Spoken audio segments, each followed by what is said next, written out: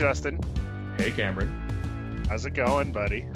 It's going, man. I have a job in hockey now, so I'm surrounded by hockey all the time.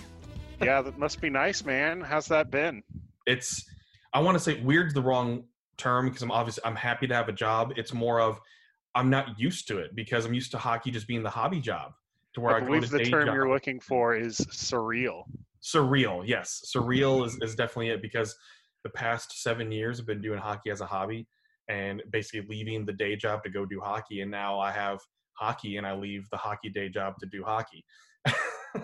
So it's surreal. It's different working from home, but going to the rink whenever I can safely obviously has been really awesome. And just being a part of something that is nationwide in terms of hockey is pretty darn cool too. And obviously a big presence here in Nashville, the junior Preds, but it's surreal. It's fun. It's good to be working in sports and thankful to be having a job in sports, given the situation that we're all going through right now. Yeah, especially, like you said, a job in sports is tough to get anyway, so it's a real blessing you're able to get one now. Yeah. So it's kind of burned me out a little bit from watching the playoffs. Granted, I mean, I still watch like overtime when it gets to that, and I'm watching here and there, but it's unlike the qualifying round and the first and second round where it's more appointment style watching TV for me. I got a little burnt out from it because it's just so much so quickly. Yeah, I've been watching an occasional A's game, but overall haven't been paying much attention to sports. Um, like you said, I'll put on overtime. I watched the Flyers win in overtime in Game 6. Mm-hmm. My brother's a big Flyers fan, so I've been checking in on that, but that's about it. The Radulov game winner, Yeah. the Kiviranta one was pretty cool.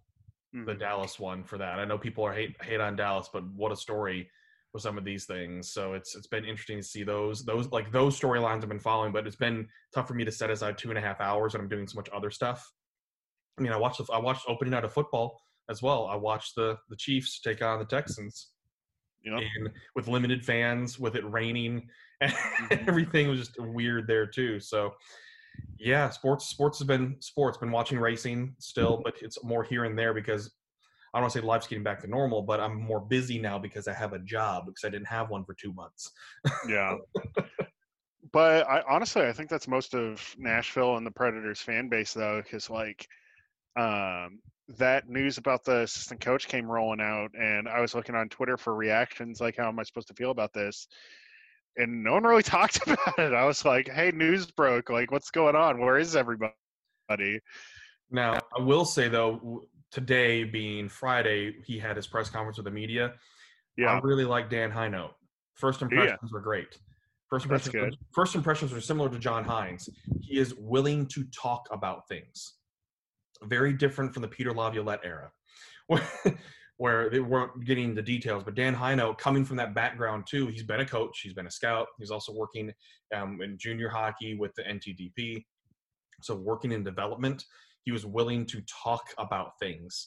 And what I liked about him, so this is my instant reaction, was he's in a Boyd, who is actually one of our folks at PBR. He was basically kept breaking it down of, okay, so Hines gonna be the head coach, Lambert's going to handle like offense and stuff like that. And then Hino's going to come in as like the player's coach. I mean, Hino's only 43. He's not, when you think about it, he's really not that far removed, even though he's been coaching for a long time. He's still not that far removed in age from a lot of these guys, but he was talking about individual relationships and communication. So very similar to Carl Taylor. I really liked what he had to say. I was like, look, Bennett being a scout, breaking down video and things, we can look at that stuff and analyze what individual players and the opponent are going to do.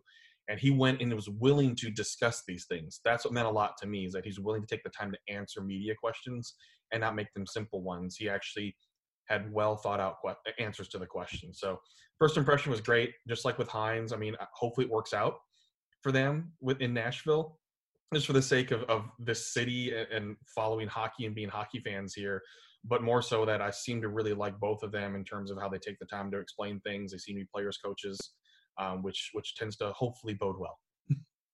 Yeah. And, I don't think problems necessarily improved under Hines thus far, but it's still really early.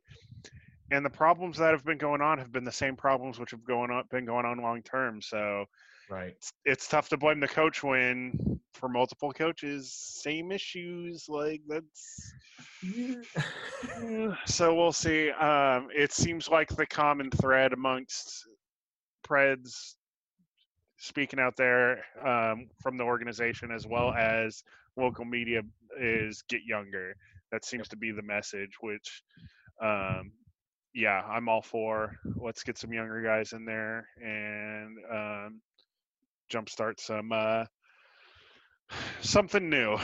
Let's get something new going on. Which is why I don't expect free agency to be that exciting this year, No. Unless it's like multiple AHL signings to fill some spots in Milwaukee because they're coming up to Nashville more than anything else, or trades opening up because, I mean, most of you have seen it, but the draft going to be October 6th and 7th and free agency starting on the 9th. First of all, it's just friggin' weird because that's usually the opening week of hockey. Yeah. Is that week. And oh man, it's just weird.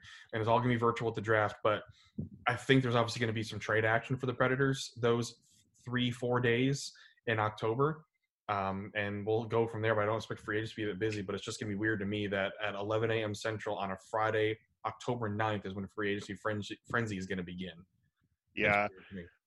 I think you can't sell everything and get a reasonable return. Oh, yeah. So sell what you can, in my opinion. Right. Which, there is a Predator center who got Selke votes. So there is, and I've been on that train to trade him, and not because I don't like him, but because he has value. 100%. He has value today, and it's never going to be higher, especially after, he had a really great season, really contributed to the team. Nick Bonino, by the way, if anybody hasn't picked up on it. And, going with that news, it's an older veteran player that a lot of GMs probably love. Those are the players you get people to make dumb mistakes on. Mark Merat. I would love for real though. I mean, it's a contract that's willing to be traded because it's only 1 year remaining. 4 point something million is not much, and you can produce in your middle six. And at the time, people were like, "Oh, that's an overpay. That's an overpay." I don't think it has been at all. I don't feel bad about. Yeah. No, he's done exactly what's expected of him. Like, he started out kind of rough, I guess, but coming back from injury, of course. Yeah, coming back from injury, of course, and he's bounced back really well. He's doing everything you ask of him, and that's the type of player that GMs spend too much on. So all the time. Yeah, all the time. So I think they could get a second round pick and maybe a prospect. Yeah, I'd love to see it. One of the few with trade value. So it'll be interesting to see what happens in a month when we get to that point. In a month, that's still just freaking weird. Yeah. But I know. Anyways, we have a guest today. One of the few times we have a guest. Yeah, this was your doing. It was because it just so happens that we follow each other on Twitter. Because, Filipino pride might have helped in a little bit of that.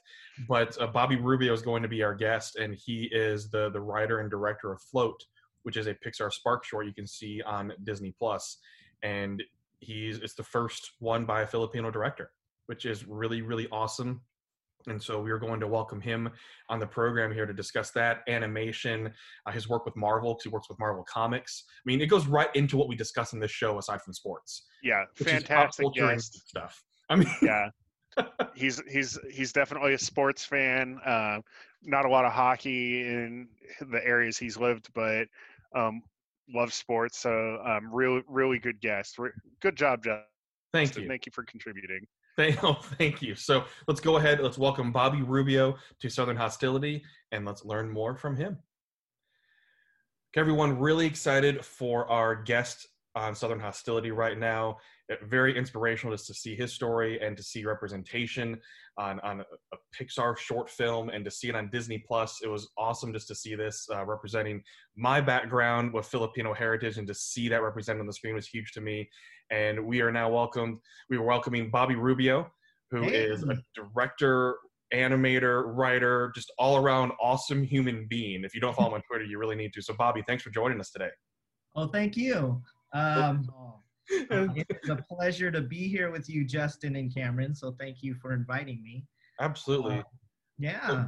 So first of all, got to ask: are you and your family, everybody's okay with the wildfires that are going on in California? We are, but it was quite strange seeing the sky being orange. You know, like you really did feel like you were in Mars or Blade Runner. It was ridiculous. I've never seen this in my entire life, and or even while I was up here in the Bay Area, I've never seen the sky orange before. Like it was ridiculous. It's really eerie and creepy, and just so hopefully everyone's able to just be safe and get evacuated when they need to. So yes. Good to hear on your end that your family's doing okay. Yeah, we're safe. So before we get into animation and flow, just wanted to get some more background on everything, because I just love talking about this Filipino food. So before we went on air, just discovered that your favorite is lechon. And that is one of my favorites as well. Obviously, the crispy skin, just always a beer kind of thing, going and poking at it and picking it apart before it even got served. But one of my favorites is obviously adobo, and that's just like traditional with every Filipino family. But Filipino dessert, I didn't ask about that. So what's your favorite Filipino dessert? Do you have one? Have you had the taho? Have you tried that? The where it's like it's like got like some custard and then some kind of sweet like what is it, boba tea on it? Yes. Oh yeah, balls on it. So like I don't know, is that ours?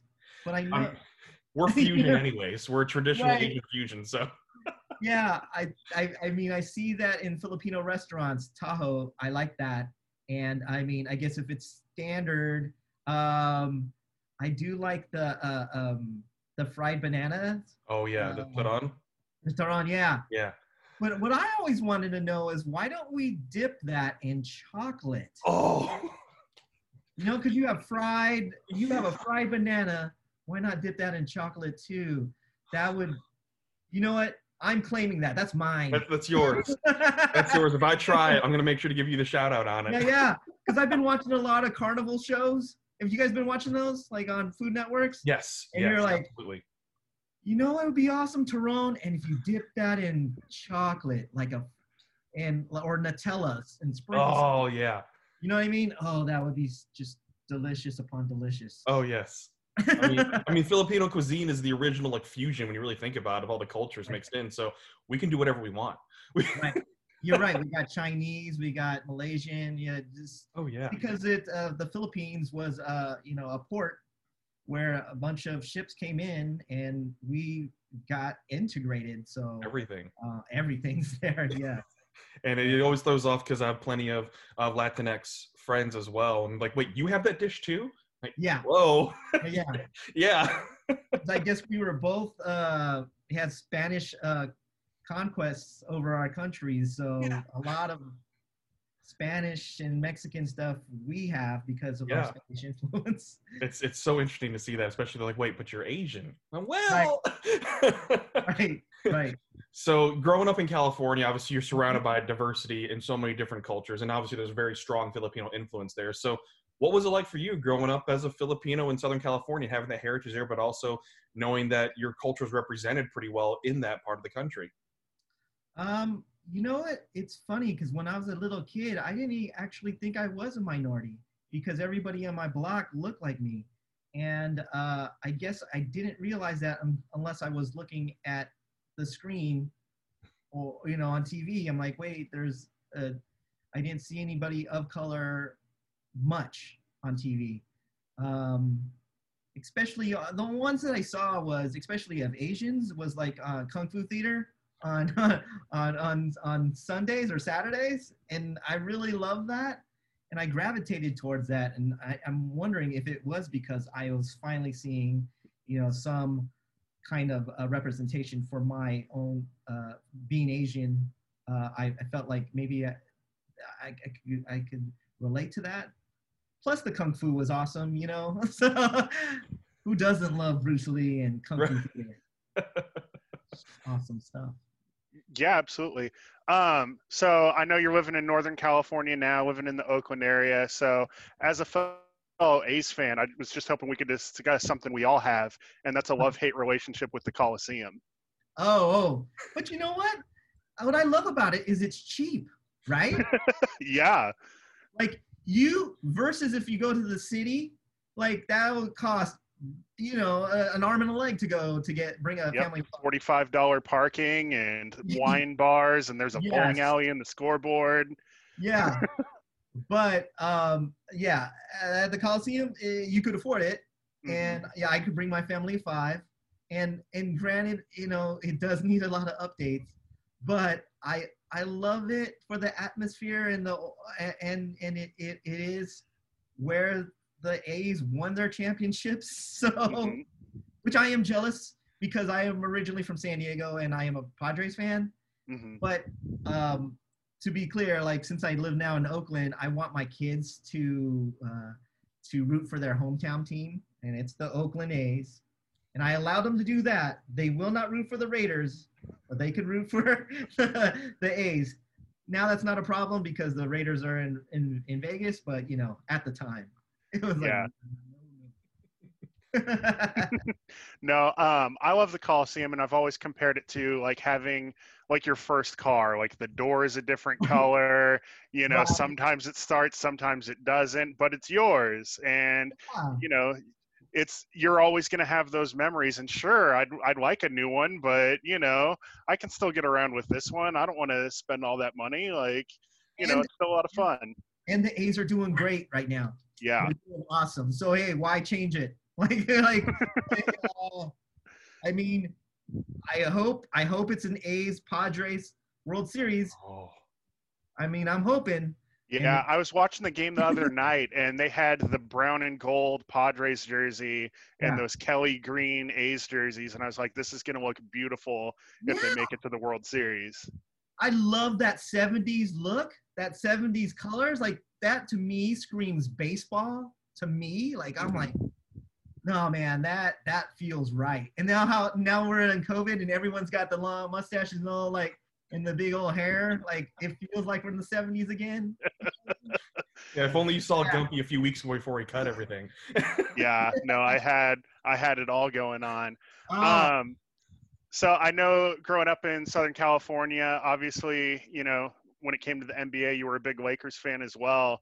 Yes. So as a Sacramento Kings fan myself, I just wanted to know if you have any remorse for the 2002 Western Conference Finals. Not really. We won, right? By any means necessary. Yes, you did. So, yeah, no, I don't really. Sacramento. Sorry, Cameron. Yeah, I grew up in Sacramento for 22 years, and I moved out here in 2011. So. Okay. This is home now, but still. Where's home now? Where's this guys? Where are you guys at? We're in Nashville, Tennessee. Oh, Nashville, nice. Yeah, have you been here before? No, but I did see the carnival show about the carnival in Nashville, and you guys do have some crazy food, and I definitely want to try that and the music. I mean, Nashville is a great town with a ton of history and a ton of good music out there and food, I'm sure. And so I would love to visit Nashville someday. And we're finally getting a little more diversity in our food as well. We have a Filipino fusion restaurant in downtown Nashville now. Really? Sunda. It's actually, he owns one in Chicago and in Nashville. Oh, so wow. We went there on Mother's Day 2 years ago. And it was interesting to have ubi pancakes in Nashville. I didn't have that. Yeah. And then there's a little cafe just outside of Nashville that serves like the Especial Halo Halo as well. So it's starting to come here slowly but surely. That's cool. We're getting it. So before we really get into animation and float, you also do a lot of work with Marvel and the comics as well. And it's just so great to see. I mean, folks, if you're not following him on Instagram or keeping up with him on social media, you've got to follow Bobby because he's so just incredibly talented. That's an understatement right there too. So folks, I'm sure I've seen your work, but what are some of your favorite covers that you've done with Marvel that I guess stand out to you that have really meant a lot?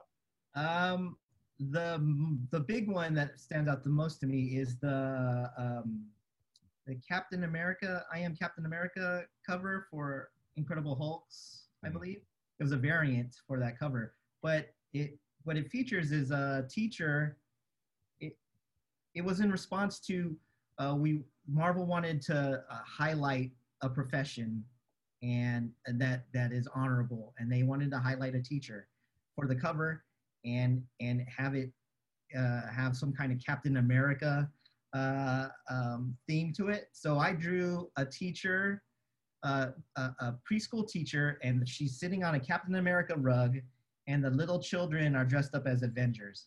Oh. So that cover is very, I love that one because I actually got to sneak in my own kids' artwork in the background. So if you look in the background, there's a kid's artwork hanging, and my sons did that, and I'm kind of jealous because they got to draw a Marvel cover way before I did, but that cover specifically is my favorite. And yeah, it was cool to draw the Avengers. And I also did the Avengers cover. Oh yeah. Which is the standard Avengers Assemble, but the standard Avengers cover, and that's special to me because Stan Lee signed my issue of that. Oh. And I was all like, to hang out with the man that you idolize, and you're drawing his characters, and you're in his presence. I mean, that was a true honor. So yeah, that's another one. That cover. So. Wow. That's really cool. For lack of a better phrase, that's really cool. That's incredible. So, obviously, you have plenty of favorites and things that stand out. So, in terms of movies, are you a fan of the movies as well? And do you have like a top 3 in no particular order of the movies? Yeah. The funny thing is, the other day I was arguing that RoboCop is a great movie, and I think RoboCop top 5 movie for me. Okay. But RoboCop's up there, but I think usually my top 3 tend to be like Empire Strikes Back, Raiders of the Lost Ark, and Superman the movie. And then if I'm being like filmmaker guy now, then it would be Shawshank Redemption. Let's see, what are the ones that are like? Shawshank Redemption's definitely up there. Yeah, for sure. And I mean, what are you guys like? I feel like it's one-sided. No. Well, I mean, you named 3 movies that for me mean a lot just because John Williams scored them. Yes. Empire, Raiders, and Superman. And I mean, the nerd posters behind me. Right. I see that. I see the Empire. That's good. You got Empire. Oh, yeah. Yeah. And I wanted like the original like movie poster, a copy, obviously. Oh, that's original? Yeah. Like what the original was supposed to be. So, yeah, that means a lot. So obviously Empire is up there for me in terms of like, overall favorite movies. And I know people laugh because I was one of those people that went to see Endgame a ridiculous amount of times in theaters. Oh, I think Endgame is one of the best movies too. Oh, yeah. Yeah. Like, all across the board because the character, there's character arcs, there's drama, there's action. It has everything. Romance. Yeah. I would argue with you too. Yeah, that's a great movie. I love that. I love it. And it's one of those things like I went to see it so often in theaters because I'm going, how many times am I going to be able to see it on the big screen in a movie theater experience, especially nowadays? I know. Luckily you went, right? Yeah. So those are obviously up there for me. And then, I mean, Remember the Titans is a really good one for me, sports movie wise. And so is Miracle. Yes. More Disney sports movies, but those just mean a lot to me in terms of just like the American sports story, I guess. Right. To me. Cameron, what about you? One thing I've put a lot of thought into recently is, in today's day and age, it's so difficult to captivate somebody. We're constantly distracted. So anyone who's doing something successfully now is just amazing to me. I've been watching the Disney Gallery behind the scenes with The Mandalorian for the second time. Oh, yeah. And one thing they really talk about is they put like limits on themselves, and out of those limitations becomes creativity. So they don't have, Luke Skywalker or anything. They compared it to like, you get your hand-me-down toys from your older brother. So, you've got one beat up like Boba Fett toy, and then you kind of just have to make do with everything else. Yeah. And from a creative perspective, that's something I've really put a lot of thought into is, how can you creatively limit yourself in today's day and age to kind of breed that creativity? You've got obstacles to overcome, because if you have everything, it's too easy. You don't have to innovate. So that's something I really respect. And that's something on the music side, I'm a big Jack White fan. And that was a big thing behind the White Stripes as well. Because it's one guitar, one drummer, and that's it. Wow. You got to make a difference that way. So that's something I've put a lot of thought into as well. So obviously Star Wars is a big thing for me. From a comedic perspective, big sitcom fan. So your Seinfeld, your The Office, things like that.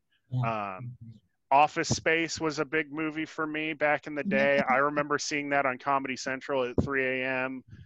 All throughout high school, over and over. Loved it. So that's that stomping scene. I mean, is hilarious.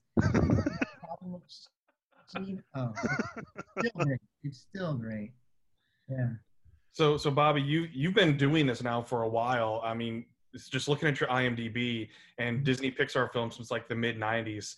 And I guess obviously you were young when you got into the industry, which is awesome to be able to do that. How did you get your start in this industry, and like how did you break through?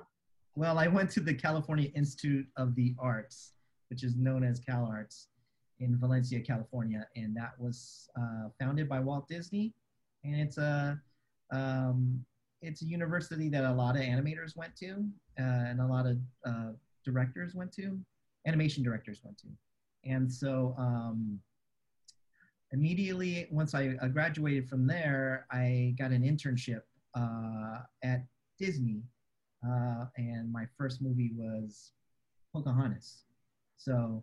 I was straight out of college, and I had a great experience there. So, you kind of talked a little bit about, the movies and things you've enjoyed in the past, but, out of those, like, what really spoke to you? What made you decide, like, yeah, this is something I want to do for myself.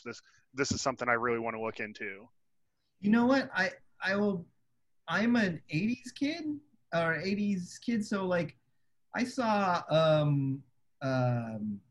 Robotech, and a lot of stuff that I saw was cartoons on TV. So, and I gravitated towards Robotech, G.I. Joe, Transformers, more so than Disney movies, because back in the 80s, early 80s, there was no Disney movies. So I think those were a big, huge influence on me. I like action, adventure stories. I like blockbusters. It goes back to what we were talking about, like the Steven Spielberg movies and George Lucas movies. I think I gravitate more towards those type of movies, blockbusters, than perhaps art housey movies, just because I feel like I want a broad audience to see my work, and I want them to enjoy my work. And I actually feel that's a good thing. I don't see that as a bad thing of trying to be a blockbuster filmmaker. That is what I want to try to do. I mean, well, I'm at Pixar, so that's kind of like where we're at. Like, we make movies for families and the broader audience. Sometimes we reach art house levels, but sometimes we don't. And I'm fine with that. Awesome. So I know it's a common struggle among creative people to maintain productive habits.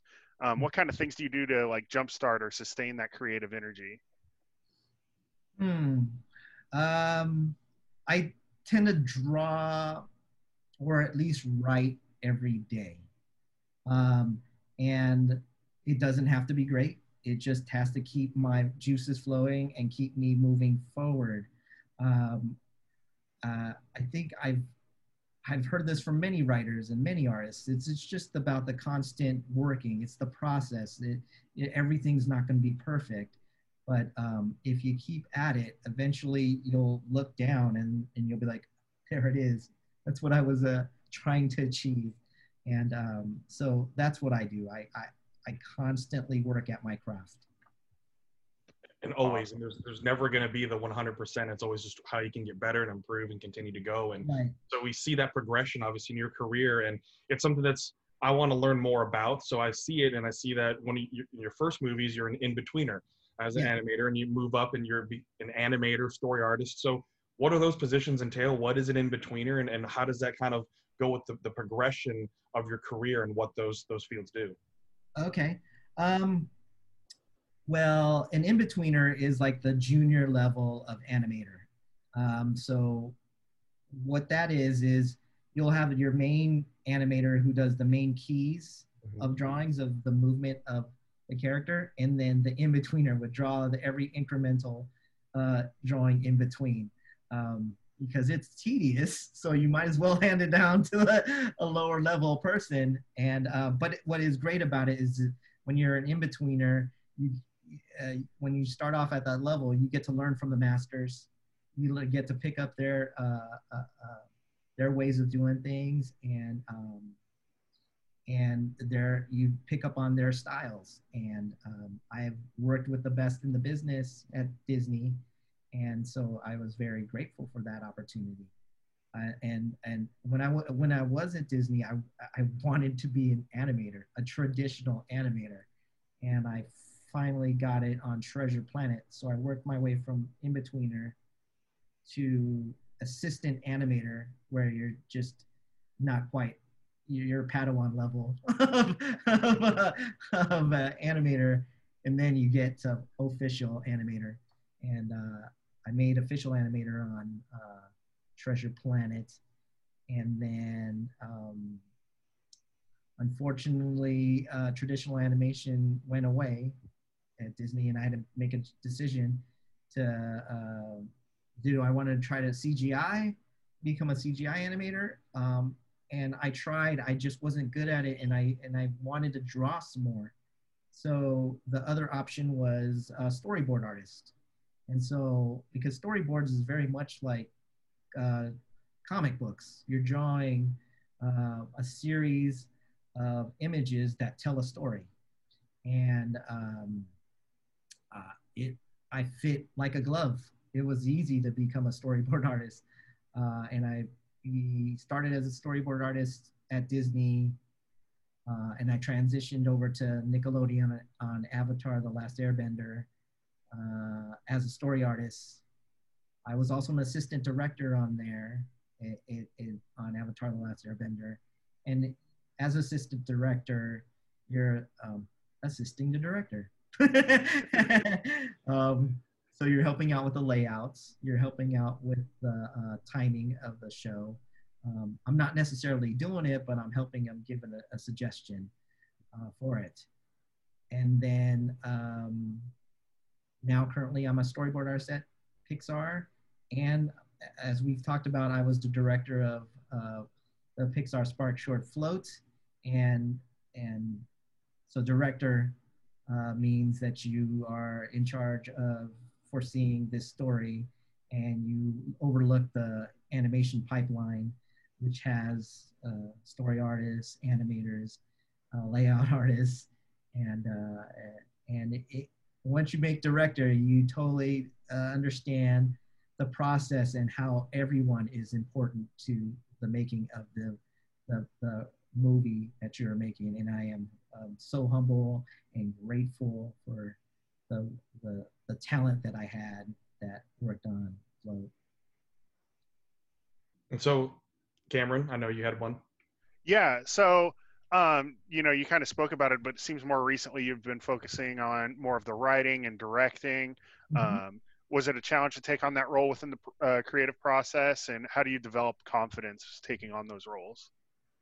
I feel like, to me, I try not to freak out about it. I try to think about it more of what does the story need. And I've been a storyteller most of my life. I think most kids are. We tell stories all the time. And the difference is I actually draw it, and you know what? Most people could do that too. They could really apply themselves to just focus on the story and draw it. It could be even crudely, you can make an argument for Beavis and Butthead. If you look at the designs, it's amazing, right? Like they're still telling a story. But yeah, to answer your question, yeah, I've been drawing comic books since I was a little kid, and it's basically telling a story. And I see that the same here in animation. As a story artist, I'm telling a story, but once you hit the director's position, you're now in charge of making sure your story gets told the way you want it to be. And so, if you have the vision in your head, then you know how to direct somebody. Because if it doesn't look right, it doesn't look right. If that action doesn't tell the story that you're trying to convey, then you'll have to tell that animator, can you make him even emote even more? So I was thinking more that he was more upset rather than angry at this moment. So I tried to keep the story as my North Star. And as long as I'm like serving that, then I'm good. Oh, that makes a lot of sense. That actually segues really well, because let's talk about Float. And when I first saw this, I thought the dad character looked Filipino, because I didn't know the background for it. I was watching them just say, oh, I want to watch all these Spark Shorts because it's really cool to see what they're doing there. Yeah. And seeing an interview that you had with Variety that the character was originally written as white, and yes. Float is your story. So what was your inspiration in writing this story? I know some people know, but it's just great to continue to rehash that, to tell that it's your story. And what was your inspiration behind it, and making sure that it was representative of your story? Right. Okay, the story is based off of my relationship with my son, Alex, who's on the autism spectrum. And when I originally wrote it, it was going to be a comic book. And I did a cover for it 10 years ago. And on the cover was a father and a son in a field of dandelions. The father's standing on the field of dandelions and the son is floating. And the comic was going to be called Alex. And the tagline for the comic was a special child and a father's journey. And yes, on the cover, the characters were white. And I think at the time, because I was like, well, I got to sell this comic, and I don't know if anybody wants to see a Filipino-American characters. I mean, I don't know how viable that would be. And you know what, I give it to Pixar. I give Pixar credit, because when I had storyboarded the short, the characters were still white. And they were like, hey, why are they white? This is your story. You should tell it from your perspective, and you should make the characters Filipino. And I mean, I was given the green light. And I mean, when you get that opportunity, you run with it. I thank Pixar for having the insight to do so. And I'm happy that since it's been out, that Filipinos all across the world who have seen it can see themselves up there. But also not only just Filipinos. I've gotten emails from parents of children who are on the autism spectrum who saw themselves in that short.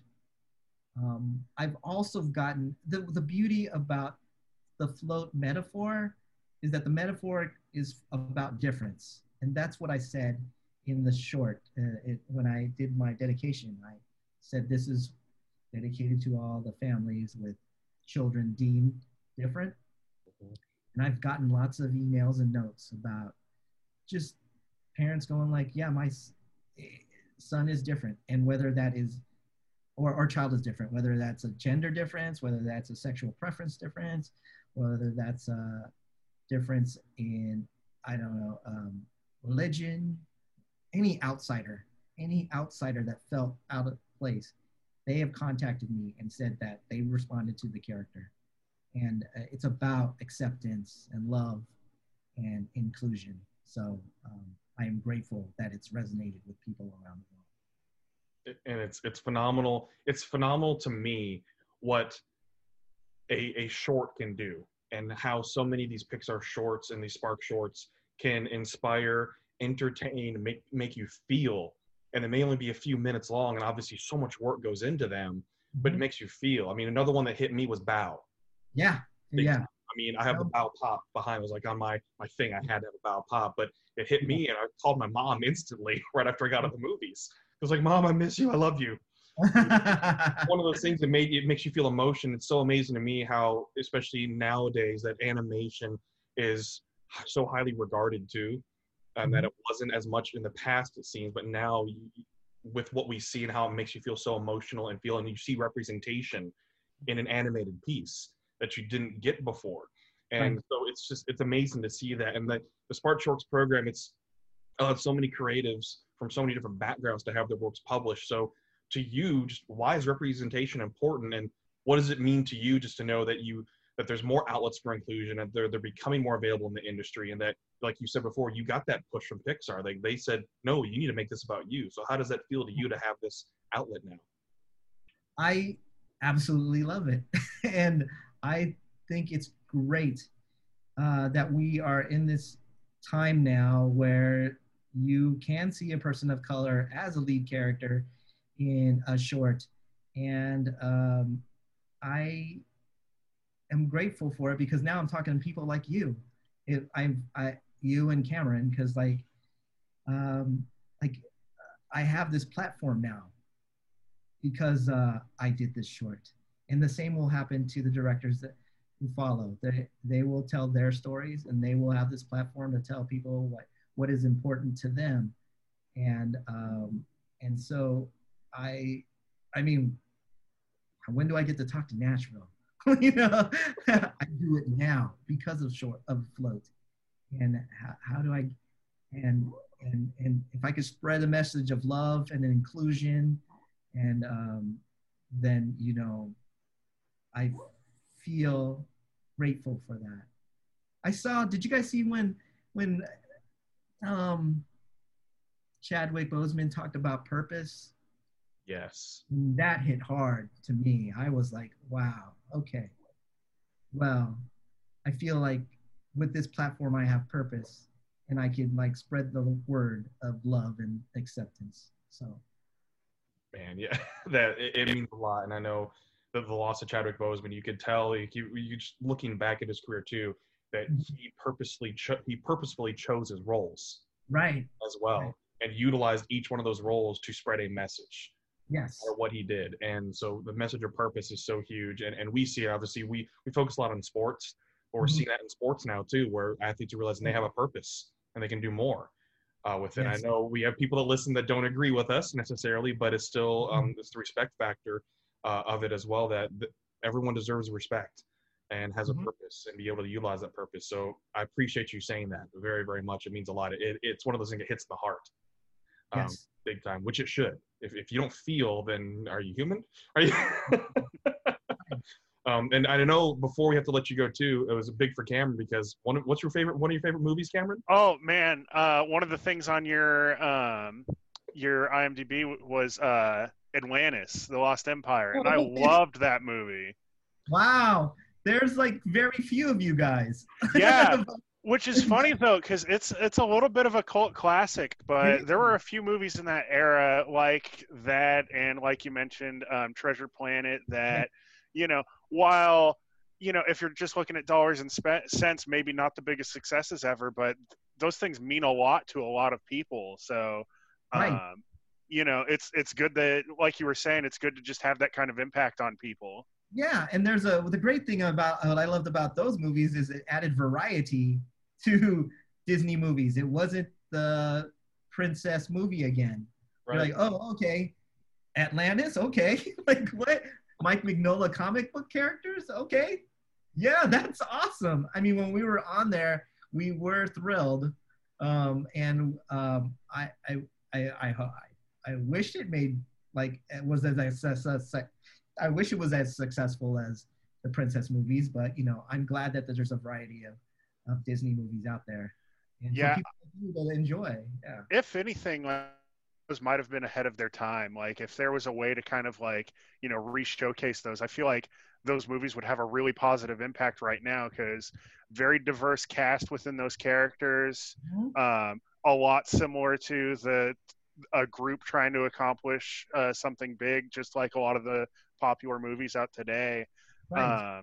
it's definitely interesting how they were trying to get creative and tell new stories, and while it didn't necessarily pay off as far as like I said, dollars and cents, still meant a lot to people, and just a little bit ahead of its time. So right. And I believe too, like with anime the way it is now, and people can accept stories not about just princesses, like that you can have action adventure movies, stories out there. That I agree with you. I believe it. I believe Treasure Planet and Atlantis were ahead of its time. Yeah, and people love that retro futurism now, where it's like, here's how we viewed what the future was going to be like in the 30s, 40s, and 50s. Like, love that stuff. The whole steampunk angle, like, that's everything now. So it was really cool to see. Yeah, I'm with you. I mean, we're in the minority, but I'm with you. Well, Bobby, I can't thank you enough again for taking the time to talk with us and to cover so many variety of topics. Just really appreciate it. It's been great getting to know you even more. Huge fan, and just can't wait to see what's next for you in your career. And just I'll be following every step of the way. So thank you so much for taking the time with us. Well, thank you, Justin and Cameron. It was my pleasure. And anytime I could talk like comics and animation, I mean, invite me back. I love it. So thank you so much. Absolutely. We will definitely have you back in the near future. Thank you. All right. Take care. You too. Take care, guys. Bye.